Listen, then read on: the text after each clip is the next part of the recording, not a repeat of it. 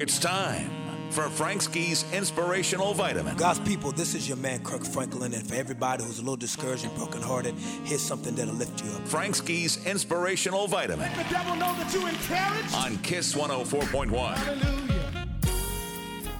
It's Frank Ski, and it is time for your Inspirational Vitamin. I want to read something to you real quick.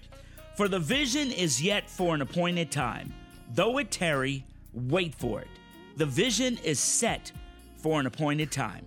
You know, God has given you a dream. He's given you a goal. He's given you a vision. And you actually see yourself doing it. And the hardest thing is when things don't happen, you get down on yourself. Well, I didn't get it because A. I didn't do it because of B. I wasn't the chosen one because of C.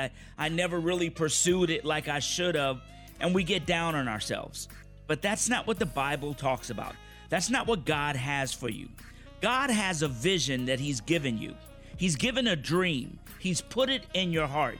And just because it hasn't come to pass yet, doesn't mean it's not coming. Let me read it one more time.